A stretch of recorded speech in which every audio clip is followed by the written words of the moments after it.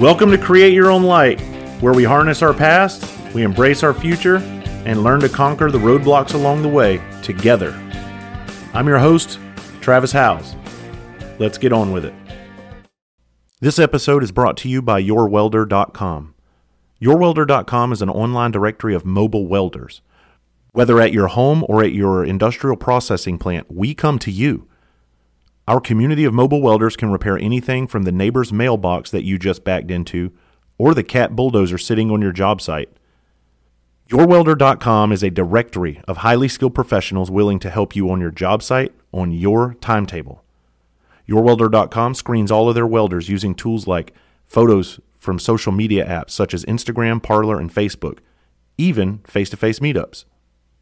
YourWelder.com was built by actual industry welding experts who actually perform this type of work on a daily basis. And here's the best part. They're veteran-owned and operated. So go check them out at YourWelder.com. And also feel free to check them out on social media, where I'll include their links in the show notes.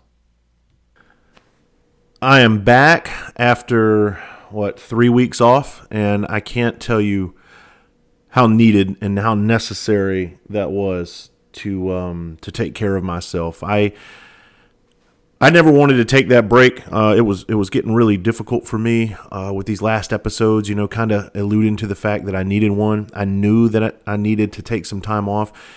What I needed, here's the thing is, what I needed some time off the most from was from myself.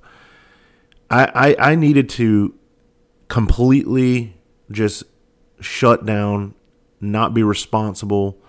Or not. I shouldn't say not be responsible, but not. I guess I needed to turn my give a fuck off a little bit.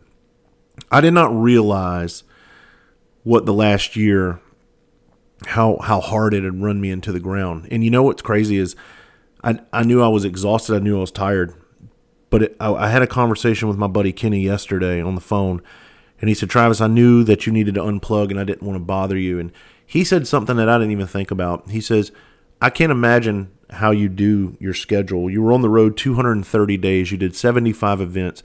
You run a full-time podcast. You have a farm that you have to manage. You have a family that you have to manage." And he goes, on top of that, with your weekly episodes, you have to constantly be thinking of content. You have to be planning the content, taking notes on it. So you're constantly living all this stuff. How do you turn it off? And that's what, and it hit me. I was like, damn, dude, I never do turn it off. And so what I needed a much needed break for myself. I actually came downstairs yesterday at the farm, and I was really motivated. I said, I'm gonna pump out an episode today because I'm feeling rejuvenated. And I just sat here in front of the screen, and I couldn't even get my brain working because it was like with all these ice storms, it's like my brain was completely iced over and just frozen over, and it needed to thaw out. So here I am today. I'm so thankful for whoever's listening to this. If I lost some people because I took 3 weeks off, I mean, I guess that happens. We have short attention spans. But if you're still here, thank you. I want to recap kind of where I've been, and we'll get into a little bit of a message here, and then kind of hopefully get some more episodes rolling here. My last date was December the 8th. I was in Crystal River, Florida, and I actually took my whole family down there, and I had an amazing time. It was just my wife and kids, and we went down there, and I spoiled everybody. I didn't really put a lot of care into anything. I went down there, and I got to hang out with the Florida Wildlife Commission with all the lieutenants from across the state, and I got to talk about post-traumatic purpose with them for 3 hours. And I'm gonna tell you what, man, it was so nice being around those individuals. I mean, and they had some dispatchers in there too, and just being able to be around a bunch of dudes that drove F-150s and F-250s in the park. Dude, when I pulled into the resort, it looked like a Ford dealership of just old dirty trucks. I mean, I loved it. I was at home, but it was just so neat to be around, people like me, and just very, very salt of the earth people. And I can't thank them enough for their hospitality. While I was there, we went went swimming with the manatees, took my kids out. And normally where I would be overly cautious and and very, very watchful, would just put my kids in the water and let them go and let them swim next to these 2,000-pound mammals. And, I wasn't there and like being overly protective because I'm trying to take a step back from that. I'm trying to let my children be children and let them have experiences. And I was kind of snorkeling at one point, and I was like, if this big son of a bitch grabs you, there's nothing I can do. So I hope you had a good time while you were here. But it was a great experience, and I wouldn't trade it. So I came home, and when I came home, I was just done. I was completely done with everything. I was done with social media. I was done with mental health. I was done trying to be the mental health savior of the world. It's not what I'm trying to be, but it's what it feels like sometimes. I needed to just unplug. And so I come back to the farm, and that's what I did. And, we talk about the balance all the time. We talk about getting to a place that where you can escape from shit yourself at times, because that's what's really needed. Because when you just go, you just run yourself into the ground. How are you going to be good for anybody if you can't be good for yourself? I was taking notes over the weeks leading up to that, and I have all these notes, and now it's like it's these notes that don't even mean anything. I have a note right here that says stretch pants with cock all wadded up at Dick's Sporting Goods. Didn't want to come out of the dressing room. Arrested for smuggling an eggplant. Okay, now I know what that means. Okay, so before I went to Florida, I was in Dick's Sporting Goods, and I was walking through the store, and I saw, because y'all know me, I like Carhartt. I actually do Carhartt shit. And I have this old saying, and I think we talked about it in a podcast where, everybody wants to wear Carhartt, but nobody wants to do Carhartt shit. Like all of my rugged clothes, they're beat up. I can't wear mine to the store. I just look like garbage because I'm actually out there working in it. But I was walking through Dick's Sporting Goods, and I saw this mannequin, and I saw these Carhartt pants on it, and I was like, damn, those things look soft. And if you know anything about Carhartt, they're really rugged. And I went over and grabbed them, man, and it felt like tissue paper. I was like, man, these things feel good. I want to try these on. This will feel good on my skin. I didn't realize what I was picking up was a pair of like skinny stretch pants. I guess Carhartt's in that business now. They're in the business of taking these little frail, just pretty boys and putting a little costume on them, making them like they're gritty and grimy dudes, but they're not. They're just fucking wearing costumes. So I went into the dressing room, and I had a hard time even getting my leg in this thing. And my wife's in there dying laughing because I think she knew. And she goes, no, finish putting them on. And I was like, I can't fit into these things. They were my size. My calves got stuck in them. And so I pulled them up, y'all, and I'm not even bullshitting. It straight looked like twin eggplants in my pants. And she's like, I dare you to walk around the store in those. And I was like, no, there's no way. And I told her we were dying laughing. I was like, I'd get arrested for smuggling eggplants because I don't understand how these little fellas wear this shit. I don't get it. Like, I got too much meat on my bones, I think, so I can't wear stuff like that. But then I got into this whole, I have this whole line. If y'all can tell, look, I appreciate y'all being back, but I'm very scatterbrained. I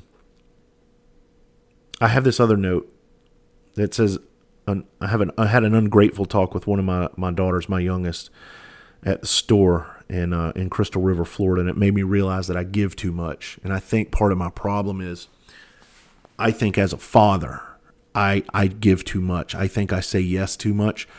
And I think where that comes from, it comes from trying to make up for something. It comes from an overwhelming guilt that I have for not really being present as a father when I really, really needed to be. In times where I was really sick, and times where I was really messed up in the head with the mental health struggles and all of that, and I just wasn't pleasant to be around. I think this is a way for me, always giving and giving and giving and trying to do more and for my kids. And I put this overwhelming pressure on myself to constantly give and to constantly do more. And in the process, what happens is I keep building myself a guilt trap. Like I have to keep outdoing myself.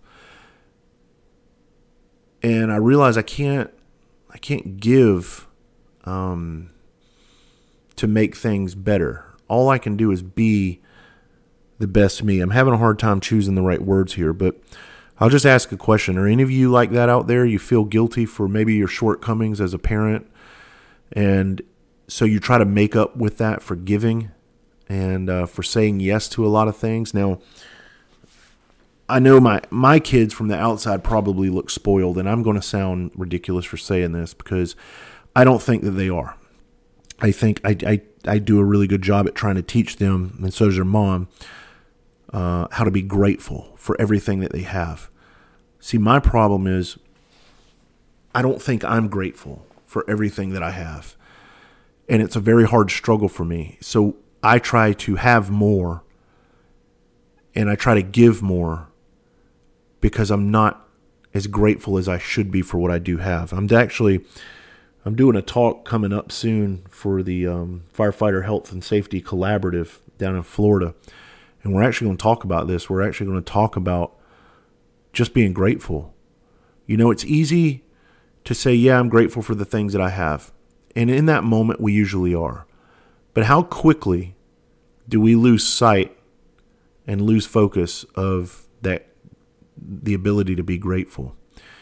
And what I mean is, right now I'm grateful for everything, but 20 minutes from now, or whenever I hit end on this podcast and I walk out my gate, and then something goes wrong from your day to day, how quickly we lose that sight of being grateful for the things that we have, and we start thinking about what we don't have, and we try to get more and get more and get more, and I think that's human nature. I think we're built. I know I am. I'm a hunter-gatherer mindset. Like I can never have enough. Like I can never have enough meat stored away kind of thing. Like if I were a caveman, I have to go out and get more to make sure everybody's surviving and make sure we're not doing without. Because I've been without in my life. I've been without many times in my life. I've done without long periods of my life. I've done without, and I don't like it.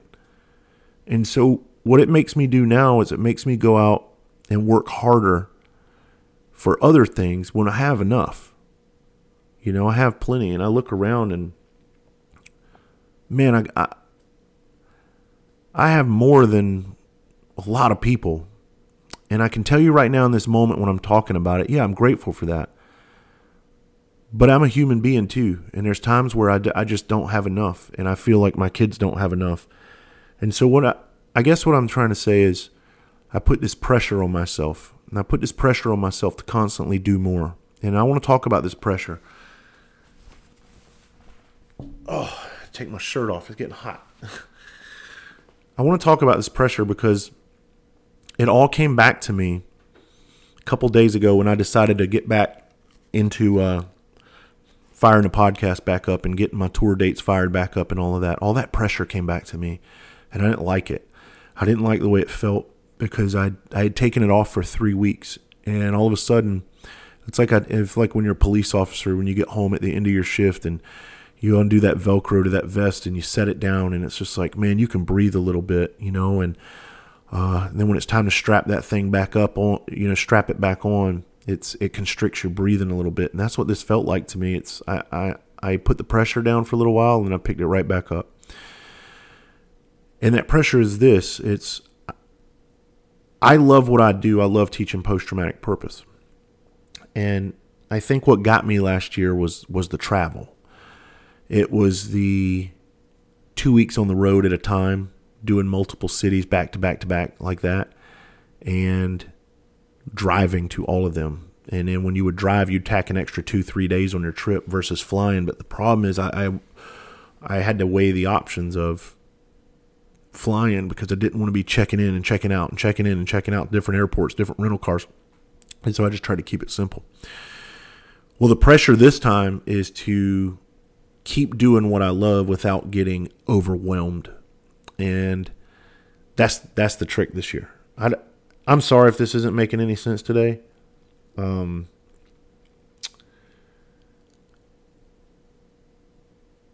in a complete brain fog, but y'all know me. I I want to reiterate being grateful.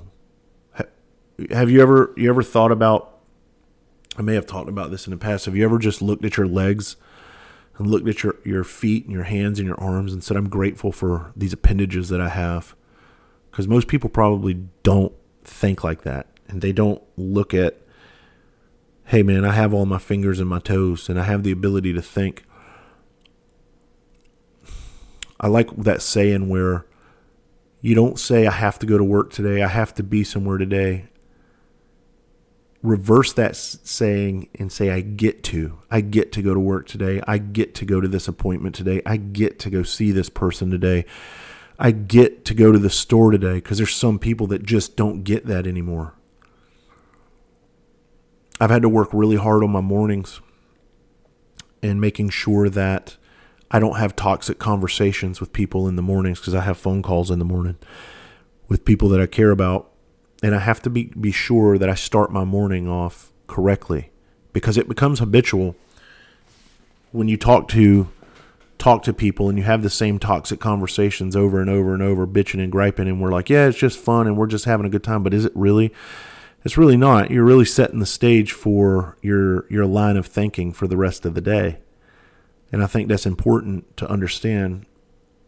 We recently had these cold spells here, and granted, it doesn't get as cold in South Carolina as it gets everywhere else. This isn't a dick measuring competition on where you live, because, it's always colder somewhere else. It's always hotter somewhere else. I can't stand when I was like, man, it was cold today. It was 25 degrees. And somebody's like, that ain't fucking cold. Try coming to Wisconsin where it's negative 25. Motherfucker, it's cold here. Like, this is a subtropic zone. So 25 is probably worse than negative 25 where you're at. We are not built for this shit. Everything shuts down. The fucking trees fall down here. The birds stop shitting. Everything dies. Nobody's prepared for that here. Well, it got to 13 degrees the other day, and I'm standing inside and I'm looking at it, and I saw it on my thermostat on my tree. I got this big thermostat on my tree, and I looked at it and I said, I got to go get some of this. And so I put my clothes on, what little clothes I have, and I took my dog Fancy, and I went and I sat on a log and I watched the sun come up, and I was grateful for that. I was grateful that I got to watch a sunrise in the 13-degree weather. And I remember sitting there thinking, I wonder how many people across the country right now are outside watching this sun come up, as opposed to a 70 or 80-degree morning. How many people would be outside? And I like to think that I was one of the few that was out there watching this in an uncomfortable setting, because I got to do it. I had an opportunity to do it, and I took advantage of it just to go breathe in that cold air and watch that beautiful sun come up, when a lot of people don't get that. My microphone is broken now, so it's hard for me to record. I ordered a new one. The arm on this thing, I threw it in my car because I was traveling and I was going to record from a hotel just in case I wanted to record, and it broke. So now it's laying on the table, and I got my titties laying on the table, and I'm pretty much laying on the table talking through this thing. You want to talk about kicks in the balls? Let's talk about kicks in the balls. I want to talk about how easy it is to get down on yourself when things don't go right, when things go wrong, and when things cost us money. I rented an excavator. I rented a 50,000-pound excavator to clear this 15-acre section of my property out that I've been wanting to clear for a long time, but I've been working on other parts of the property, so I just kind of, waited to get to it. Well, I knew I had all of December off after the 8th, so I rented this excavator, and I know how to run them. I grew up doing that stuff, and I've already had one out here before, and we didn't have any problems. Well, this time was different because I was working in a 15-acre section that is loaded with pine trees, and what I'm trying to do is thin out in between those trees to where all the undergrowth is gone, all the little trees are gone, and it's only the pines, and they're evenly spaced out, so it has a nice, even flow to it. Well, in the process of doing that, I crashed the damn excavator. I ran it, the side of it, I ripped a door off, busted a windshield out of it, and then on the other side, I busted the other door, right? And I remember getting upset the second it happened. I was like, damn it. I was like, this just cost me a lot of money because I didn't buy insurance for it because I didn't need insurance. I know how to run these things. Well, this is why you get insurance. So I sat there. I was pissed for a minute because I know these are not inexpensive repairs. But I was like, you know what? It's probably not going to be that bad. Let me just keep working, and I'll turn it in, let them know what happened, and we'll deal with it then. Well, when I was finished with it after a couple of weeks, I turned it in, and I got the repair bill, and it's $10,000, okay? The machine cost $7,000 to rent, so what would have been a $7,000 clearing, paying, or damn, I can't even think. What would have cost me $7,000 to clear these trees now costs an extra $10,000, right? And I remember sitting there when the guy called me with the repair bill, and I was mad, and I was just like, I wanted to go down that. This only happens to me. I should have fucking known. And I was like, you know what? I'm not going to beat myself up over this. I'm not going to do that. That's the old me. I would have done that in a heartbeat. I said, all right, man. I said, just let me know what you need from me. He goes, well, we'll just send you the bill. I was like, all right, I'll come down and take care of it. And that's that. The damage is done. There is no there's no fixing it. You're going to have to pay to fix that. There's no amount of me bitching, no amount of me moaning, feeling sorry for myself is going to make that go away. The only thing that's going to make it go away is $10,000, right? Well, you make that bed, you lie in it. So that's what I did. And I chose not to beat myself up over that. And I've been so much better off. Like, how many times do we do stuff where we just beat ourselves up relentlessly? And I think that's a very toxic trait that we do have, is when something negative happens, we immediately start beating ourselves up. I want to challenge you. Next time something, now don't go do something on purpose just to see if you can handle it. But I do want to challenge you. The next time something doesn't go your way, and it's a big kick in the gut to you, or punch in the gut, whatever you want to say, I want you to just process it and not let your day spiral out of control, not let your week spiral out of control, because you know who else pays for that? Everybody you love. Just handle it and say, you know what? There's nothing I can do. Me worrying about this is not going to make this situation better. So let me just do what I have to do to fix it and move on. And I'm telling you, I have to apply that to everything in life now. I thought this morning a water pipe was busted, and I used that same thinking. I was like, that's just got it.